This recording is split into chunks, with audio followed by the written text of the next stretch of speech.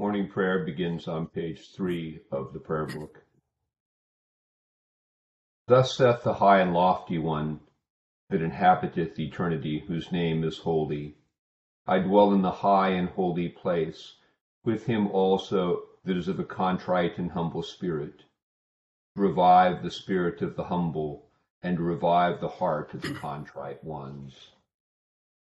O Lord, open thou our lips, and our mouth shall show forth thy praise. Glory be to the Father, and to the Son, and to the Holy Ghost. As it was in the beginning, is now, and ever shall be, world without end. Amen. Praise ye the Lord. The Lord's name be praised. For the Venite, Psalm 95 on page 459. O come, let us sing unto the Lord. Let us heartily rejoice in the strength of our salvation. Let us come before his presence with thanksgiving, and show ourselves glad in him with psalms.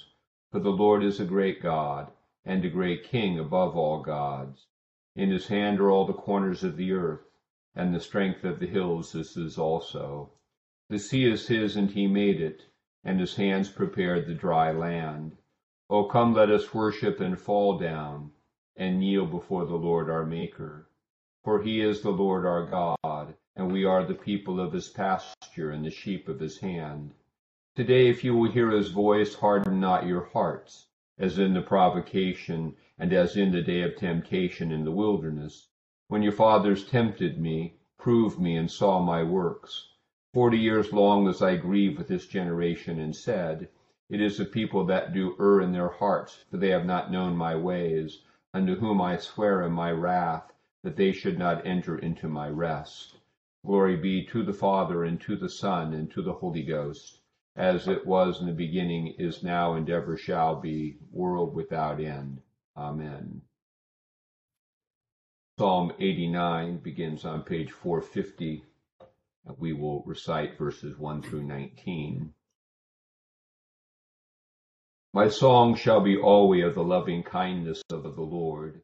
With my mouth will I ever be showing thy truth from one generation to another. For I have said, Mercy shall be set up forever. Thy truth shalt thou establish in the heavens. I've made a covenant with my chosen. I have sworn unto David my servant. Thy seed will I establish forever, and set up thy throne from one generation to another. O Lord, the very heavens shall praise thy wondrous works, and thy truth in the congregation of the saints. For who is he among the clouds that shall be compared unto the Lord? And what is he among the gods that should be like unto the Lord? God is very greatly to be feared in the council of the saints, and to be had in reverence of all them that are round about him. O Lord God of hosts, who is he? Thy truth, most mighty Lord, is on every side. Thou rulest the raging of the sea. Thou stillest the waves whereof they arise. Thou hast subdued Egypt and destroyed it. Thou hast scattered thine enemies abroad with thy mighty arm. The heavens are thine, the earth is also thine. Thou hast laid the foundation of the round world, and all that therein is. Thou hast made the north and the south. Tabor and Hermon shall rejoice in thy name. Thou hast a mighty arm, strong is thy hand, and high is thy right hand. Righteousness and equity are the habitation of thy seat. Mercy and truth shall go before thy face. Blessed is the people, O Lord, that can rejoice in thee. They shall walk in the light of thy countenance. Their delight shall be daily in thy name, and in thy righteousness shall they make their boast. For thou art the glory of their strength, and in thy loving kindness thou shalt lift up our horns. For the Lord is our defense, the Holy One of Israel is our King. Glory be to the Father, and to the Son, and to the Holy Ghost. As it was in the beginning, is now, and ever shall be, world without end. Amen. The 21st chapter of the first book of Kings. And it came to pass after these things that Naboth the Jezreelite had a vineyard which was in Jezreel, next to the palace of Ahab, king of Samaria. So Ahab spoke to Naboth, saying, "Give me your vineyard, that I may have it for a vegetable garden, because it is next to my house, and for it I will give you a vineyard better than it. Or, if it seems good to you, I will give you its worth in money." But Naboth said to Ahab, "The Lord forbid that I should give the inheritance of my fathers to you." So Ahab went into his house sullen and displeased because of the word which Naboth the Jezreelite had spoken to him. For he had said, "I will not give you the inheritance of my fathers." And he lay down on his bed and turned away his face and would eat no food. But Jezebel, his wife, came to him and said to him, "Why is your spirit so sullen that you eat no food?" He said to her, "Because I spoke to Naboth the Jezreelite and said to him, 'Give me your vineyard for money, or else, if it pleases you, I will give you another vineyard for it.' And he answered, 'I will not give you my vineyard.' Then Jezebel, his wife, said to him, 'You now exercise authority over Israel. Arise, eat food, and let your heart be cheerful. I will give you the vineyard of Naboth the Jezreelite.' And she wrote letters in Ahab's name, sealed them with his seal, and sent the letters to the elders and the nobles who were dwelling in the city of Naboth. She wrote in the letters, saying, 'Proclaim a fast, and seat Naboth with high honor among the people, and seat 2 men, scoundrels, before him to bear witness against him, saying, "You have blasphemed God and the king. Then take him out and stone him, that he may die." So the men of his city, the elders and nobles who were inhabitants of his city, did as Jezebel had sent to them, as it was written in the letters which she had sent to them. They proclaimed a fast and seated Naboth with high honor among the people. And 2 men, scoundrels, came in and sat before him. And the scoundrels witnessed against Naboth, in the presence of the people, saying, "Naboth has blasphemed God and the king." Then they took him outside the city and stoned him with stones, so that he died. Then they sent to Jezebel, saying, "Naboth has been stoned and is dead." And it came to pass, when Jezebel heard that Naboth had been stoned and was dead, that Jezebel said to Ahab, "Arise, take possession of the vineyard of Naboth the Jezreelite, which he refused to give you for money, for Naboth is not alive, but dead." So it was, when Ahab heard that Naboth was dead, that Ahab got up and went down to take possession of the vineyard of Naboth the Jezreelite. Then the word of the Lord came to Elijah the Tishbite, saying, "Arise, go down to meet Ahab, king of Israel, who lives in Samaria. There he is in the vineyard of Naboth, where he has gone down to take possession of it. You shall speak to him, saying, 'Thus says the Lord, have you murdered and also taken possession?' And you shall speak to him, saying, 'Thus says the Lord, in the place where dogs licked the blood of Naboth, dogs shall lick your blood, even yours.'" So Ahab said to Elijah, "Have you found me, O my enemy?" And he answered, "I have found you, because you have sold yourself to do evil in the sight of the Lord. Behold, I will bring calamity on you. I will take away your posterity, and will cut off from Ahab every male in Israel, both bond and free. I will make your house like the house of Jeroboam the son of Nebat, and like the house of Baasha the son of Ahijah, because of the provocation with which you have provoked me to anger and made Israel sin." And concerning Jezebel, the Lord also spoke, saying, "The dogs shall eat Jezebel by the wall of Jezreel. The dogs shall eat whoever belongs to Ahab and dies in the city, and the birds of the air shall eat whoever dies in the field." But there was no one like Ahab, who sold himself to do wickedness in the sight of the Lord, because Jezebel his wife stirred him up. And he behaved very abominably in following idols, according to all that the Amorites had done, whom the Lord had cast out before the children of Israel. So it was, when Ahab heard those words, that he tore his clothes and put sackcloth on his body, and fasted and lay in sackcloth and went about mourning. And the word of the Lord came to Elijah the Tishbite, saying, "See how Ahab has humbled himself before me. Because he has humbled himself before me, I will not bring the calamity in his days. In the days of his son, I will bring the calamity on his house." Here ends the first lesson. Benedictus es on page 11. Blessed art thou, O Lord God of our fathers, praised and exalted above all forever. Blessed art thou for the name of thy majesty, praised and exalted above all forever. Blessed art thou in the temple of thy holiness, praised and exalted above all forever. Blessed art thou that beholdest the depths and dwellest between the cherubim, praised and exalted above all forever. Blessed art thou in the glorious throne of thy kingdom, praised and exalted above all forever. Blessed art thou in the firmament of heaven, praised and exalted above all forever. Glory be to the Father, and to the Son, and to the Holy Ghost, as it was in the beginning, is now, and ever shall be, world without end. Amen. Here begins the 13th verse of the 4th chapter of the book of James. Come now, you who say today or tomorrow we will go to such and such a city, spend a year there, buy and sell and make a profit, whereas you do not know what will happen tomorrow. For it is even a vapor that appears for a little time and then vanishes away. Instead, you ought to say, if the Lord wills, we shall live and do this or that. But now you boast in your arrogance. All such boasting is evil. Therefore, to him who knows to do good and does not do it, to him it is sin. Come now, you rich, weep and howl for your miseries that are coming upon you. Your riches are corrupted, and your garments are moth-eaten. Your gold and silver are corroded, and their corrosion will be a witness against you and will eat your flesh like fire. You have heaped up treasure in the last days. Indeed, the wages of the laborers who mowed your fields, which you kept back by fraud, cry out.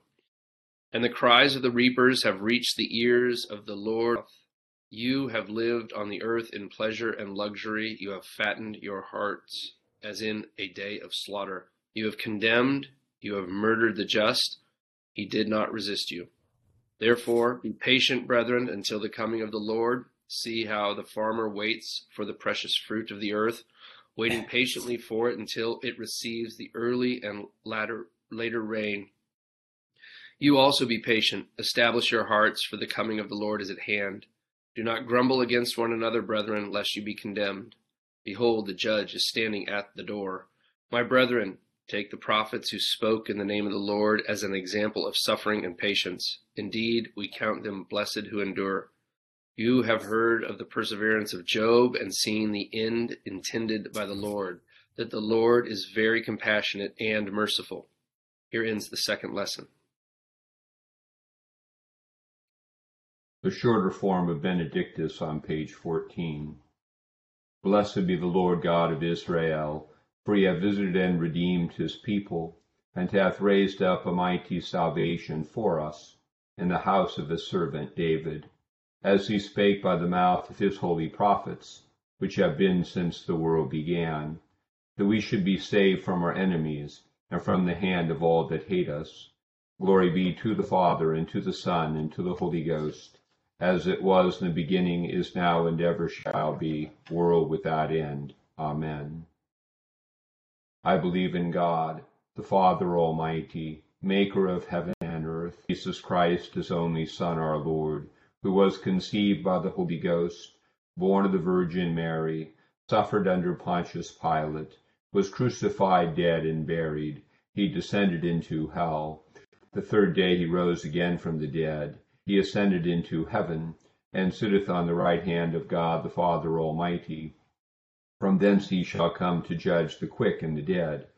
I believe in the Holy Ghost, the Holy Catholic Church, the communion of saints, the forgiveness of sins, the resurrection of the body, and the life everlasting. Amen. The Lord be with you. And with thy spirit. Let us pray.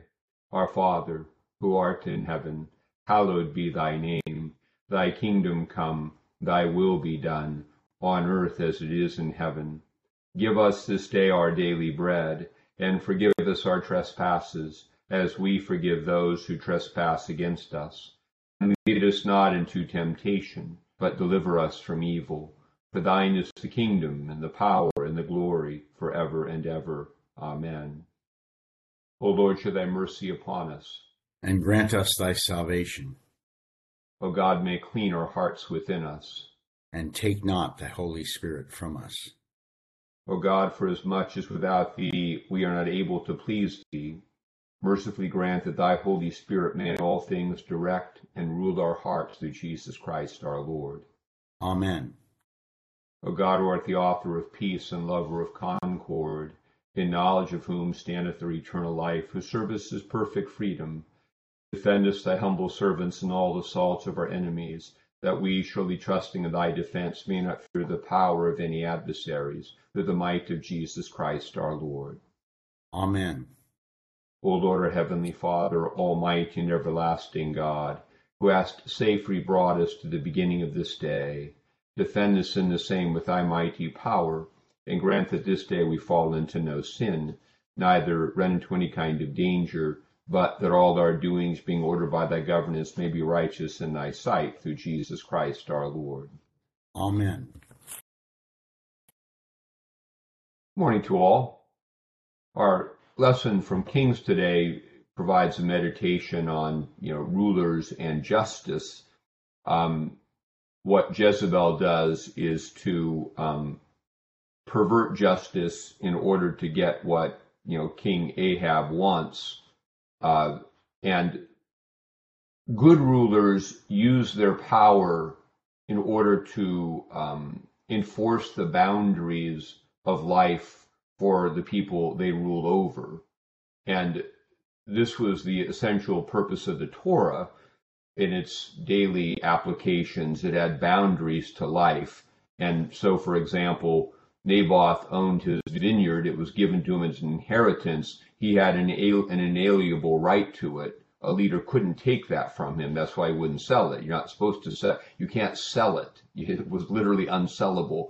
You could, if you got into debt, you could lease it to someone until the Jubilee year, but it wasn't for a king to come and take it.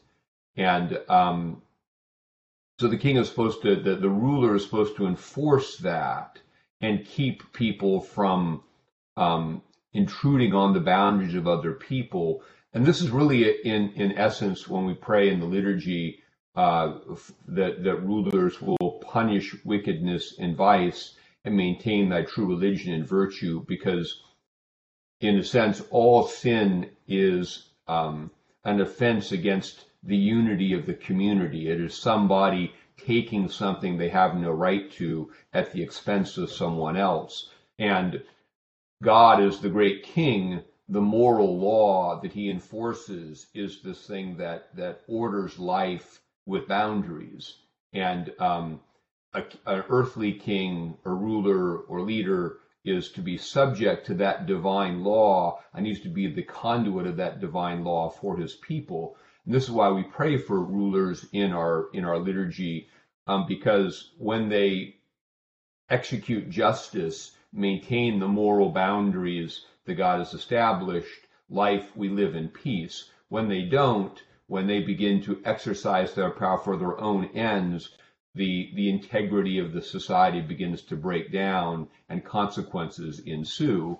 And as we see from this story, unfaithful rulers will be held accountable for that. And it doesn't end well for Ahab or Jezebel, because they're accountable too. They are stewards of power given to them. And that's really the perspective we should take as Christians on any position of authority we've been given. We're a steward of a power given to us by God, and we have the right to administer according to justice. And as the psalm meditated, righteousness and justice are the habitation of his seat. God looks upon the things that are just. And when we rule as mothers and fathers, as leaders, wherever we are, we do so as a steward of this thing, adjudicating justice as best we can. And that's how the order of the culture is, or our families or our companies or whatever it is maintained. When that begins to break down, when one begins to take what they want at the expense of other, then the world breaks down. We see this all over the world now, and without any specific examples to cite, that the maintaining of justice is really essential to peace. And that gets us to our New Testament lesson where James talks about, come now you rich. It's a rhetorical device that he uses, come now you rich. And the rich here are not merely people who have resources. We get from his description that they've withheld the wages due to the worker. They, like Ahab, have used their power, their authority over workers, to transgress the law, to not pay their workers what they had coming. And they'll be held accountable for that. And the second rhetorical, come now, you who say, let it, we will go here and there and make a profit. This is the people who don't subject their plans to the will and word of God. We have an idea, but as Christians, we should bring that idea to God and ask for wisdom and guidance and in the carrying out of the plan.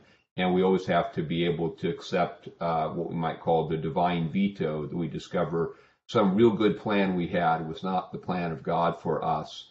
And because we understand that God's larger purposes are good and loving, and sometimes our short-term inclination for something, though it seems so good, and it's such a good plan and I want to do it, may not be God's will. And that's that humility we need. We started that verse, God dwells with those who are humble, because we have to have the willingness to let go of our great plan so we can enter into God's plan and enjoy the blessings that come for us and come for all God's people within that plan.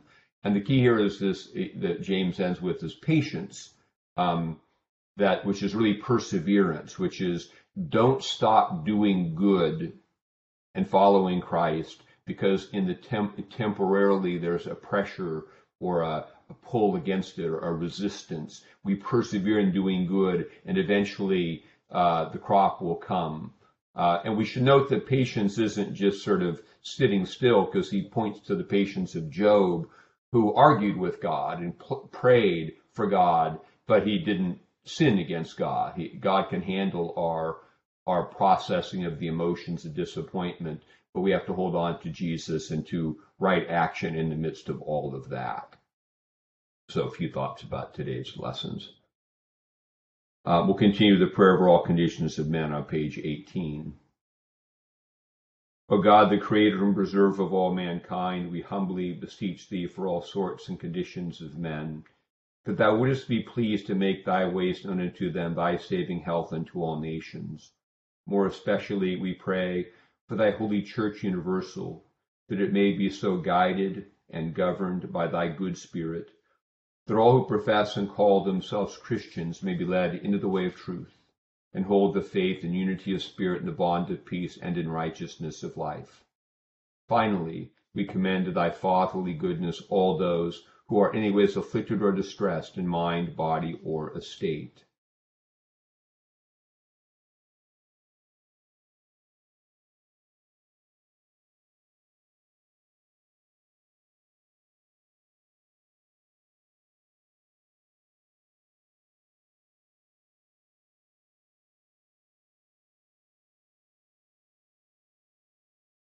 That it may please thee to comfort and relieve them according to their several necessities, giving them patience under their sufferings and a happy issue of all their afflictions. And this we beg for Jesus Christ's sake. Amen. Together the general thanksgiving. Almighty God, Father of all mercies, we, the unworthy servants, to give thee most humble and hearty thanks for all thy goodness and loving kindness to us and to all men. We bless thee for our creation, preservation, and all the blessings of this life, but above all for thine inestimable love in the redemption of the world by our Lord Jesus Christ, for the means of grace and for the hope of glory. And we beseech thee, give us that due sense of all thy mercies, that our hearts may be unfeignedly thankful, and that we show forth thy praise not only with our lips but in our lives, by giving up ourselves to thy service, and by walking before thee in holiness and righteousness all our days. Through Jesus Christ our Lord, to whom with thee and the Holy Ghost be all honor and glory, world without end. Amen.